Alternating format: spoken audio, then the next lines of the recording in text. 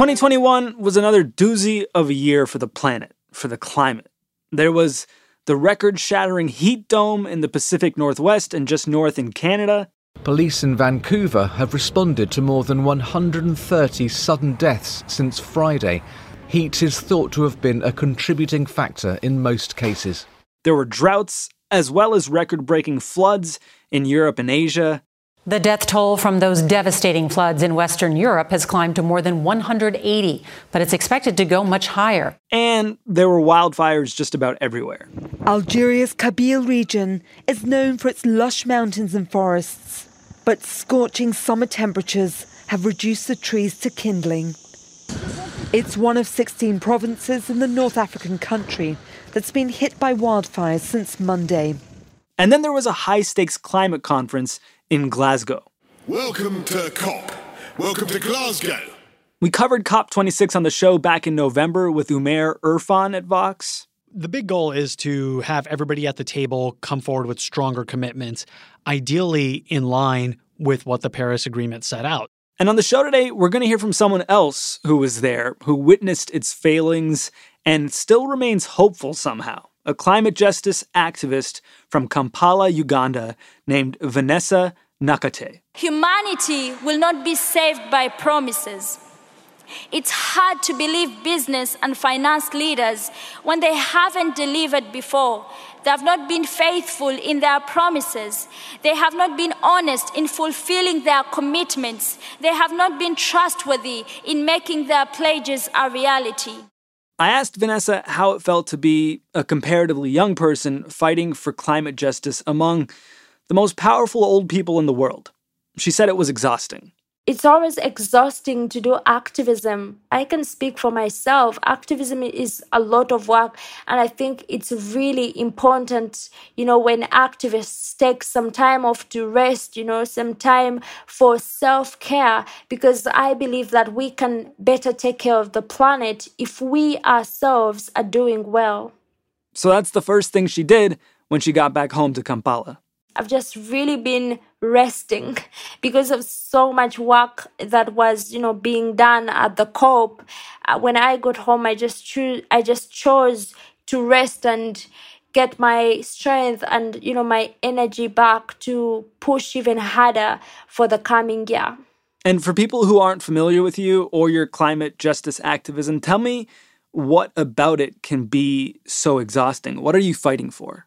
The climate crisis is making it impossible for many people, for many communities to adapt. When people lose their homes to rising sea levels, when people lose their homes to landslides, these are things that they cannot get back. A new home can be provided, or a space in a camp to live can be provided, but it isn't the same as a home. When people lose their histories, they cannot be, got back, or their cultures. When we talk about the food insecurity that is rising because of the intensive droughts, because of the flooding that is washing away, crops from people's farms, it means that many people won't be able to access food to eat. It means that many people face a risk of starving to death. So you cannot adapt to starvation. You cannot adapt to, extinction of species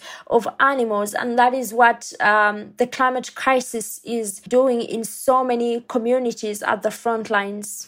And did you feel like the leaders of the world fully heard all that at COP26? Did they understand these issues the way you presented them? Maybe they were heard because we as activists, we continued speaking in and outside the COP and using every platform and every opportunity that we got to talk about these issues.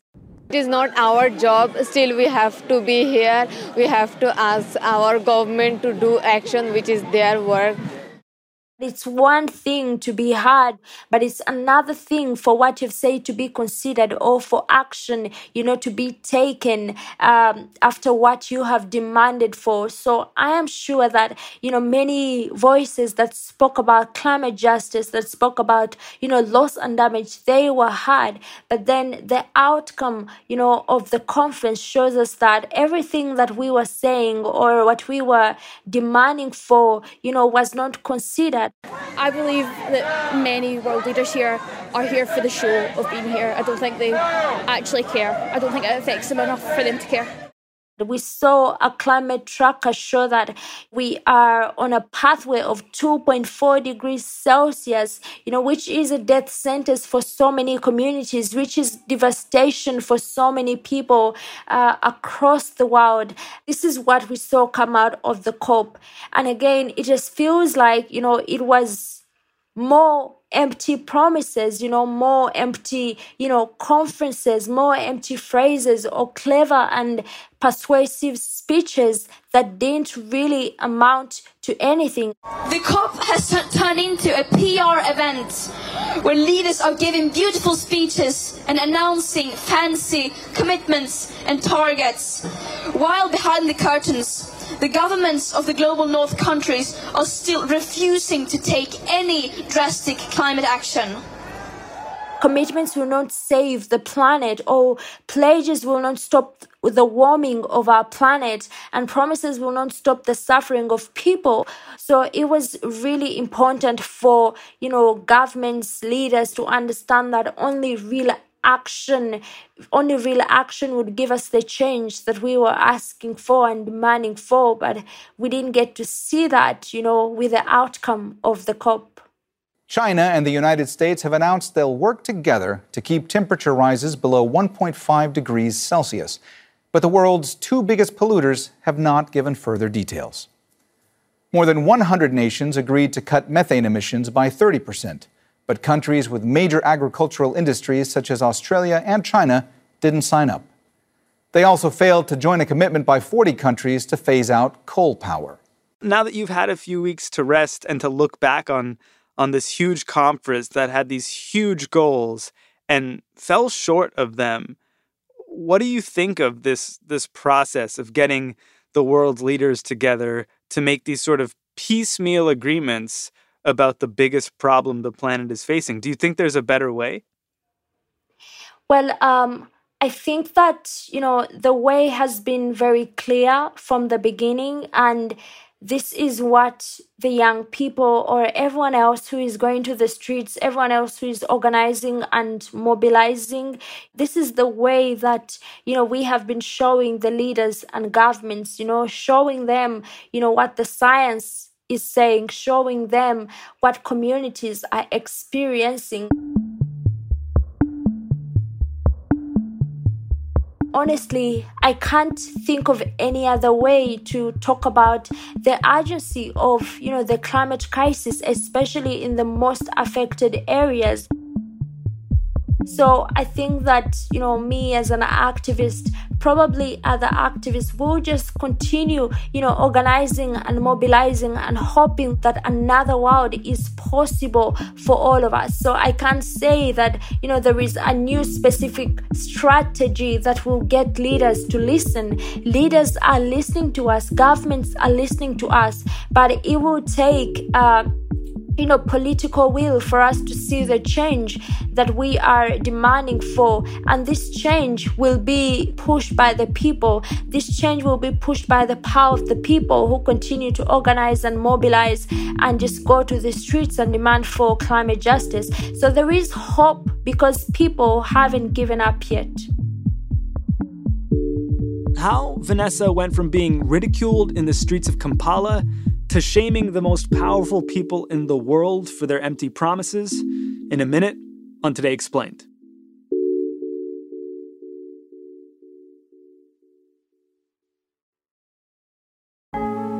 Support for the show today comes from Mint Mobile. There's lots of ways to spend $15. Like, I don't know, what would I spend $15? Maybe like a really good burrito and a drink, because I think $15 for just the burrito would be a little steep, but with a drink, probably about that.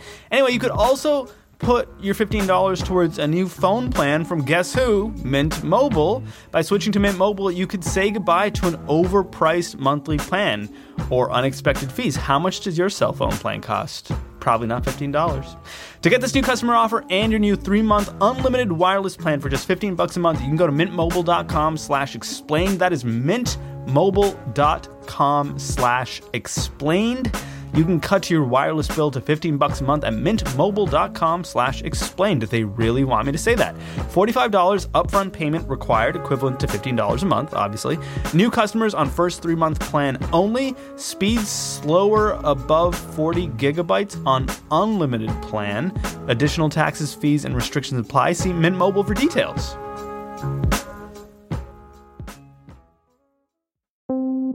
Support for Jay Explained comes from FX's The Veil, starring Elizabeth Moss. If you like spy thrillers or indeed Elizabeth Moss, then you might want to check out FX's The Veil. It's an international spy thriller that follows 2 women as they play a deadly game of truth and lies on the road from Istanbul to Paris and London. Oh, I'll go. One woman has a secret, same here, and the other has a mission to reveal it before thousands of lives are lost. FX's The Veil, now streaming only on Hulu.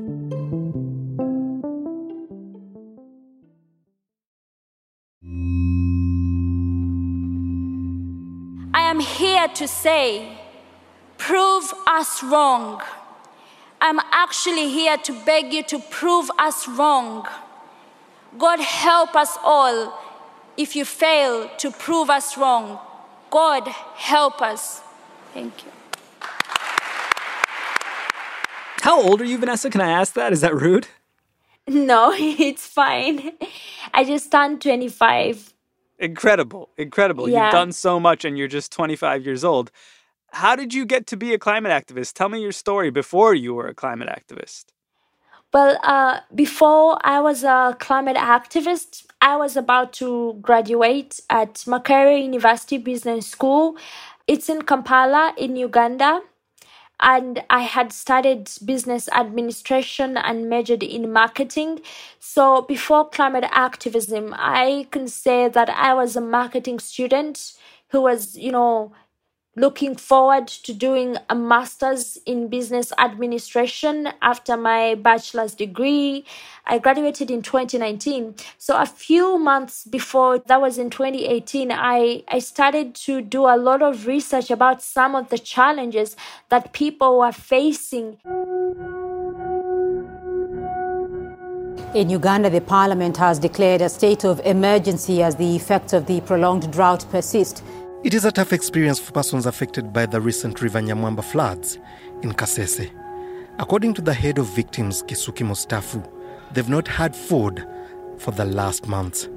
We found about 30,000 people suffering with no food. The government says 5.5 million people are battling food shortages. This means 1 in every 7 Ugandans needs food assistance.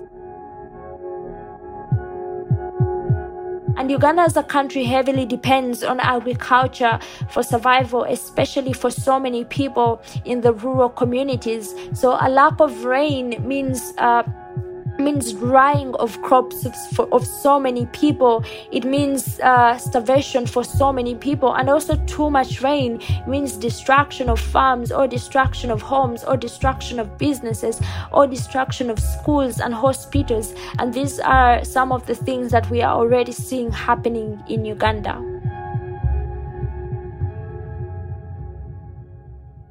So tell me how you begin in activism. You see all of these catastrophic climate events in Uganda, and then what do you do? When I see these events and everything that I was, reading from my research, I decided to, find ways of creating awareness and, being of help and just demanding for climate action. And it was at the time that I saw the climate strikes that were started by Greta. So when school started in August this year, I decided that this was enough. I sat myself down on the ground outside the Swedish parliament. I school striked for the climate. Some people say that I should be in school instead. Some people say that I should study to become a climate scientist so that I can solve the climate crisis. But the climate crisis has already been solved. We already have all the facts and solutions.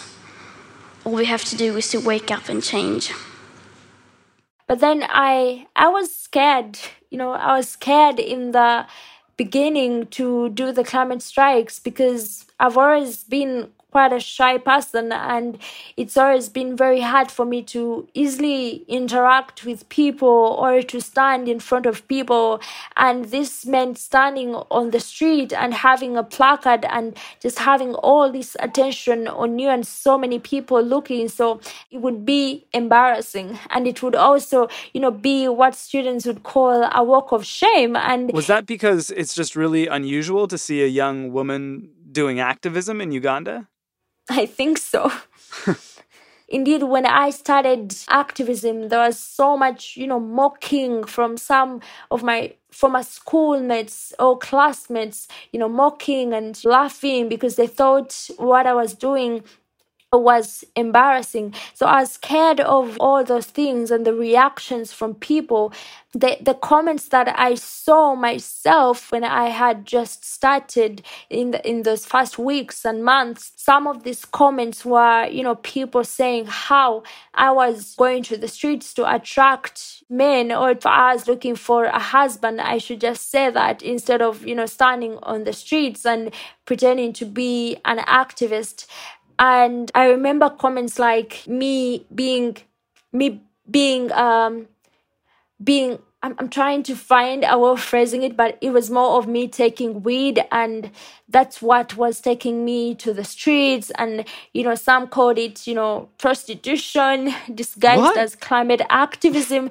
Yeah. People thought you were on drugs or trying to engage in sex work because you were trying to do activism? Yeah. Oh my goodness. All the youth in Africa, I call upon you to rise up and ask for what belongs to you.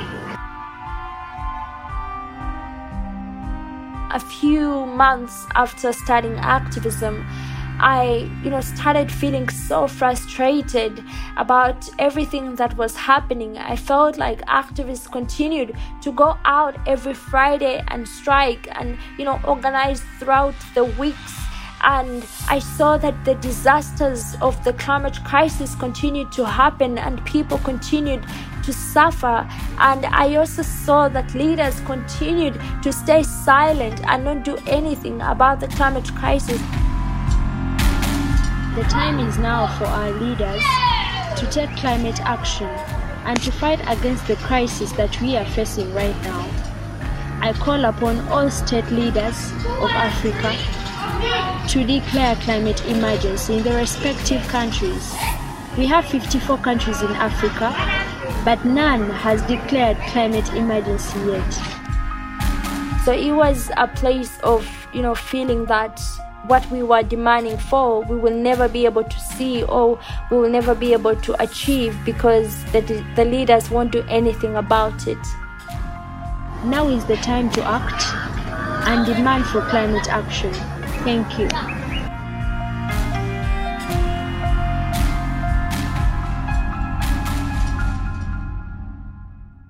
So how do you go from an activist group of one to giving speeches to the most powerful people in the world? Well, in those weeks, I just kept sharing my work and what I was doing on social media.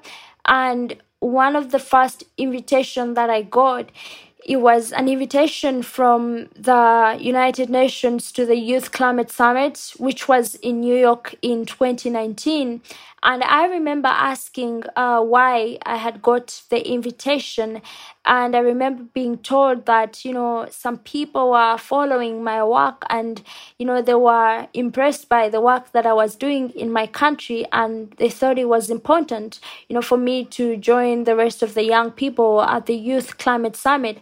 So that was the first time that I went to a global summit, about climate issues. And after that, I remember also going for the COP25. I got an invitation to go for COP25 in Spain, and then the World Economic Forum in Davos. We do not want to reach the tipping point of irreversibility of climate change. And we do not want to leave behind to the next generations an ever more hostile and ever less habitable world. So you reach this global platform, which sounds like this incredible success from, feeling so isolated and alone when you first started out as an activist. But then you get to the World Economic Forum in Davos and wind up speaking alongside some pretty well-known climate activists, only to find yourself cut out of the actual news coverage. She posed for a photo with other activists in Davos, Switzerland.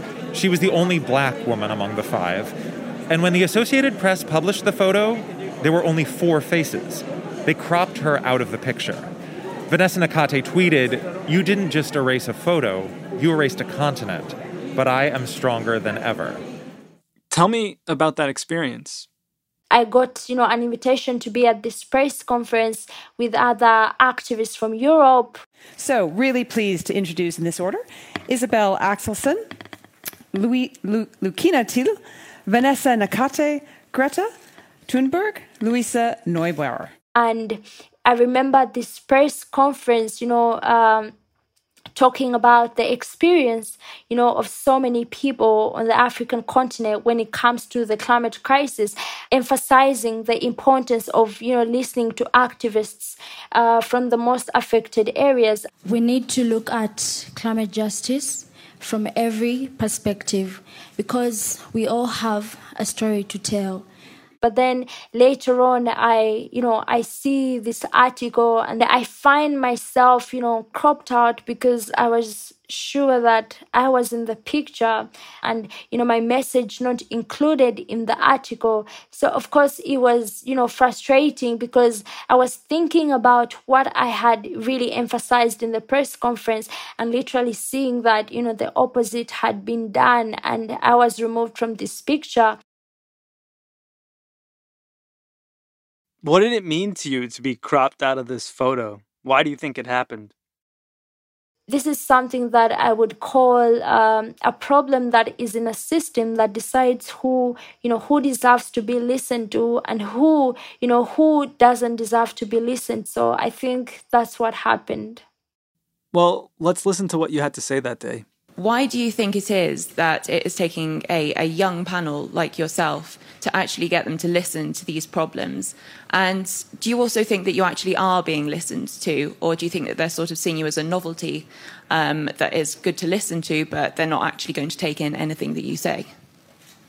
One thing I'm sure of is that they are listening to us. They listen to us, but they either choose to ignore or to do something about the demands that we are requesting for. And for the business leaders and the people in power, they have the authority and all the guts to save us from this planet. So we've done all we've had to do, but it's all up to them. But one thing I'm sure of is that they're listening to us. If they don't act, it's because they're ignoring it. So the world is now listening, but the question is, will the world act? After your early ups and downs in this fight, what do you think it will take for something significant to happen? Will things just have to get significantly worse than they are now? The truth is that we don't need a specific, climate disaster to show leaders that we are in a serious challenge or in a serious problem. I remember someone asking me whether, we were doomed because of the climate crisis. And I remember, telling them that when you ask that question, to me, it comes from a place of privilege. So it's more of, you're asking whether we are going to be doomed without considering that there's so many communities that are already suffering some of the worst impacts of the climate crisis. We are facing the same storm of this crisis, but we are definitely in different boats. So we don't need a specific climate disaster to show that we are doomed. People are already experiencing intense droughts, floods, landslides, hurricanes and cyclones that are devastating the lives of so many communities, that are devastating the futures of so many children and, so many people. So the climate crisis is already evident. The science available is already evident, and we as activists, we continue to speak up. So I think that, what we just need to do is to just keep the momentum, is to keep demanding for climate justice and not give up, because in the end, the power of the people will always win. Vanessa Nakate is a climate justice activist based in Kampala, Uganda. She's the author of A Bigger Picture, My Fight to Bring a New African Voice to the Climate Crisis. Our episode today was produced by Matthew Collette, edited by Jillian Weinberger, engineered by Paul Mounsey, and fact-checked by Laura Bullard and Miles Bryan. I'm Sean Rameswaram. It's Today Explained.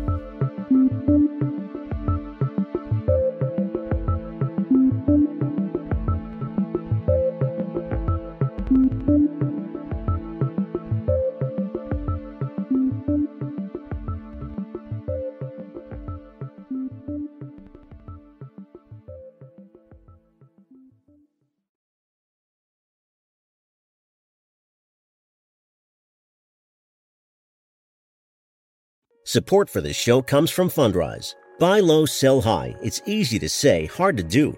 For example, high interest rates are crushing the real estate market right now. Demand is dropping and prices are falling, even for many of the best assets. It's no wonder the Fundrise Flagship Fund plans to go on a buying spree, expanding its billion-dollar real estate portfolio over the next few months. You can add the Fundrise Flagship Fund to your portfolio in just minutes, and with as little as $10 by visiting fundrise.com/Fox. Carefully consider the investment objectives, risks, charges, and expenses of the Fundrise Flagship Fund before investing. This and other information can be found in the fund's prospectus at fundrise.com/flagship. This is a paid advertisement.